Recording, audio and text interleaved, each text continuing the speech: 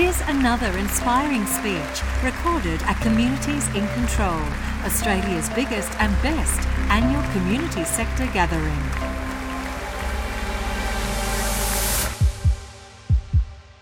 We'd like to dedicate a moment here to dedicate David's speech and to acknowledge Australia's 22nd Prime Minister and champion of refugee and asylum seeker rights, the late Malcolm Fraser.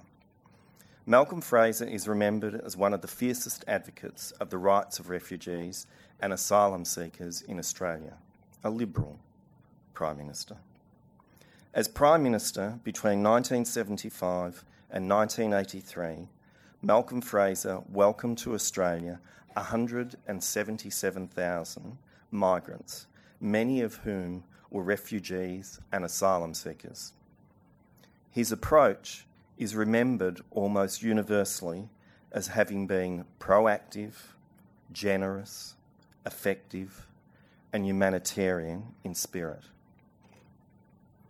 Following his Prime Ministership, Malcolm Fraser became critical of the policies to refugees and asylum seekers and the political discourse that has developed over recent decades by successive governments, Labor governments and Liberal governments.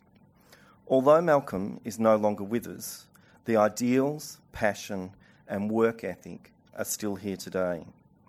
Malcolm's daughter, Phoebe Wynn-Pope, is also a strong refugee and asylum seeker advocate. She also has a great deal of hands-on experience assisting with aid programs throughout the world. We are lucky enough to have Phoebe here today, and I'd like to take this moment to invite her to the stage.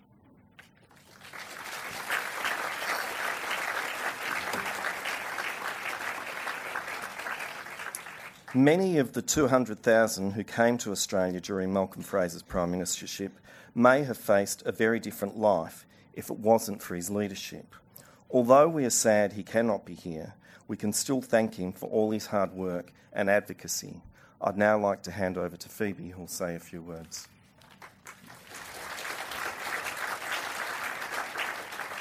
Thank you very much. Thank you, Dennis, for inviting me to be here today. Before I begin, I'd like to acknowledge that we're gathering on the lands of the Wurundjeri people of the Kulin Nation and pay my respects to their elders, past, present and emerging, and also pay my respects to any other Aboriginal and Torres Strait Islander people here today. Dennis has asked me to say a few words and give a vote of thanks to David for the apology that he's given today, and also to say a few words about, in a way, behalf of my father, Malcolm. First, I'd like to say, David for Prime Minister. Maybe then we wouldn't have to wait till 2030 for that apology. We could get it a bit sooner. This is a particularly poignant task for me today because if my father was alive, it would be his 89th birthday today. Much missed is his voice and the far-ranging discussions that we would have on international peace and security, the looming demise of human rights, the challenges and the need for reconciliation, and of course so often front of mind the unimaginable plight of asylum seekers and refugees seeking a better life throughout the world, but particularly those stuck on Manus and Nauru. Malcolm's record on refugees is well known and it's been mentioned a couple of times today, and I wasn't going to speak to it at length other than to mention the 170 plus Vietnamese who were resettled after the mistaken Vietnam War, and when he left office the Department of Immigration's budget was 4 times larger than it had been in 1975-76, and Australia had welcomed every year 3 times as many refugees as it had in the year before. There was even a special humanitarian program that enabled the department to resettle people who fell outside the strict legal definition of a refugee, but who nevertheless were in desperate need of protection. Imagine that. Today, the world is a very different place. Global and national solutions to the largest numbers of displaced people and asylum seekers in history continue to be elusive.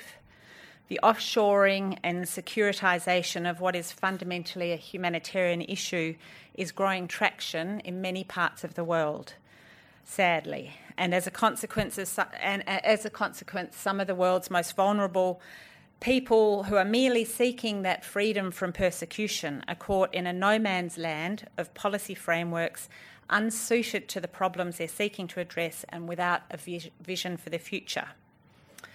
One of the things that underpinned Malcolm's approach to refugee and immigration policy was a clear picture of the strong and increasingly sophisticated, diverse society that Australia had become and should continue to become. And I thought today, in the context of the current refugee policy, it would be interesting just to reflect very quickly on his words as he launched the Institute for Multicultural Affairs in 1981. He said, "The key elements of multiculturalism can be simply stated. They're based both on realism and idealism. The starting point is a recognition and appreciation of the fact that the Australian population is derived from a wide variety of ethnic and cultural backgrounds, and that these backgrounds are important to the way Australians see themselves. The sheer duration and magnitude of immigration in this country, the plain facts of the composition of Australia's population, mean that even if we wished otherwise, ethnic and cultural diversity can be neither ignored nor readily extinguished. We know that the attempt to enforce conformity holds high costs for both the individual and the society. It denies people their identity and self-esteem. It drives a wedge between children and their parents. Ultimately, it poses a real threat of alienation and division. We cannot demand of people that they renounce their heritage that they value and yet expect them to feel welcome as full members of our society. Realism alone dictates that cultural differences must be responded to in a positive way. But multiculturalism is concerned with far more than the passive toleration of diversity. It sees diversity as a quality to be actively embraced, a source of social wealth and dynamism.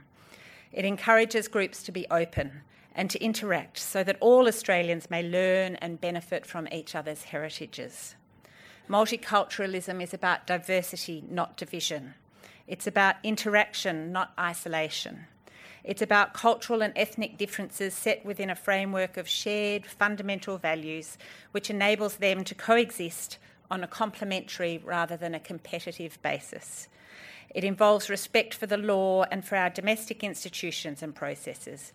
Insisting on a core area of common values is no threat to multiculturalism, but its guarantee, for it provides the minimal conditions on which the well-being of all is secured."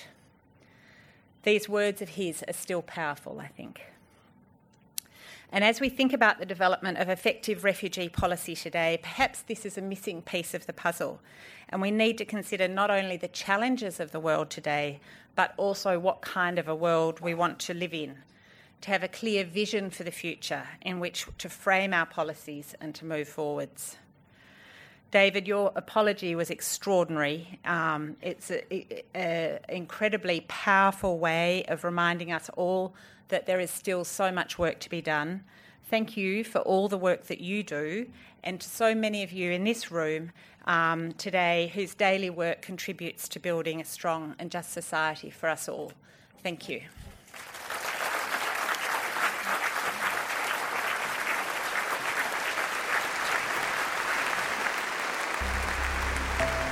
We hope you've enjoyed this highlight from the Communities in Control Library. If you did, we'd love you to rate or review this podcast in the iTunes Store and for you to share it with your friends. For further information about Communities in Control, visit communitiesincontrol.com.au.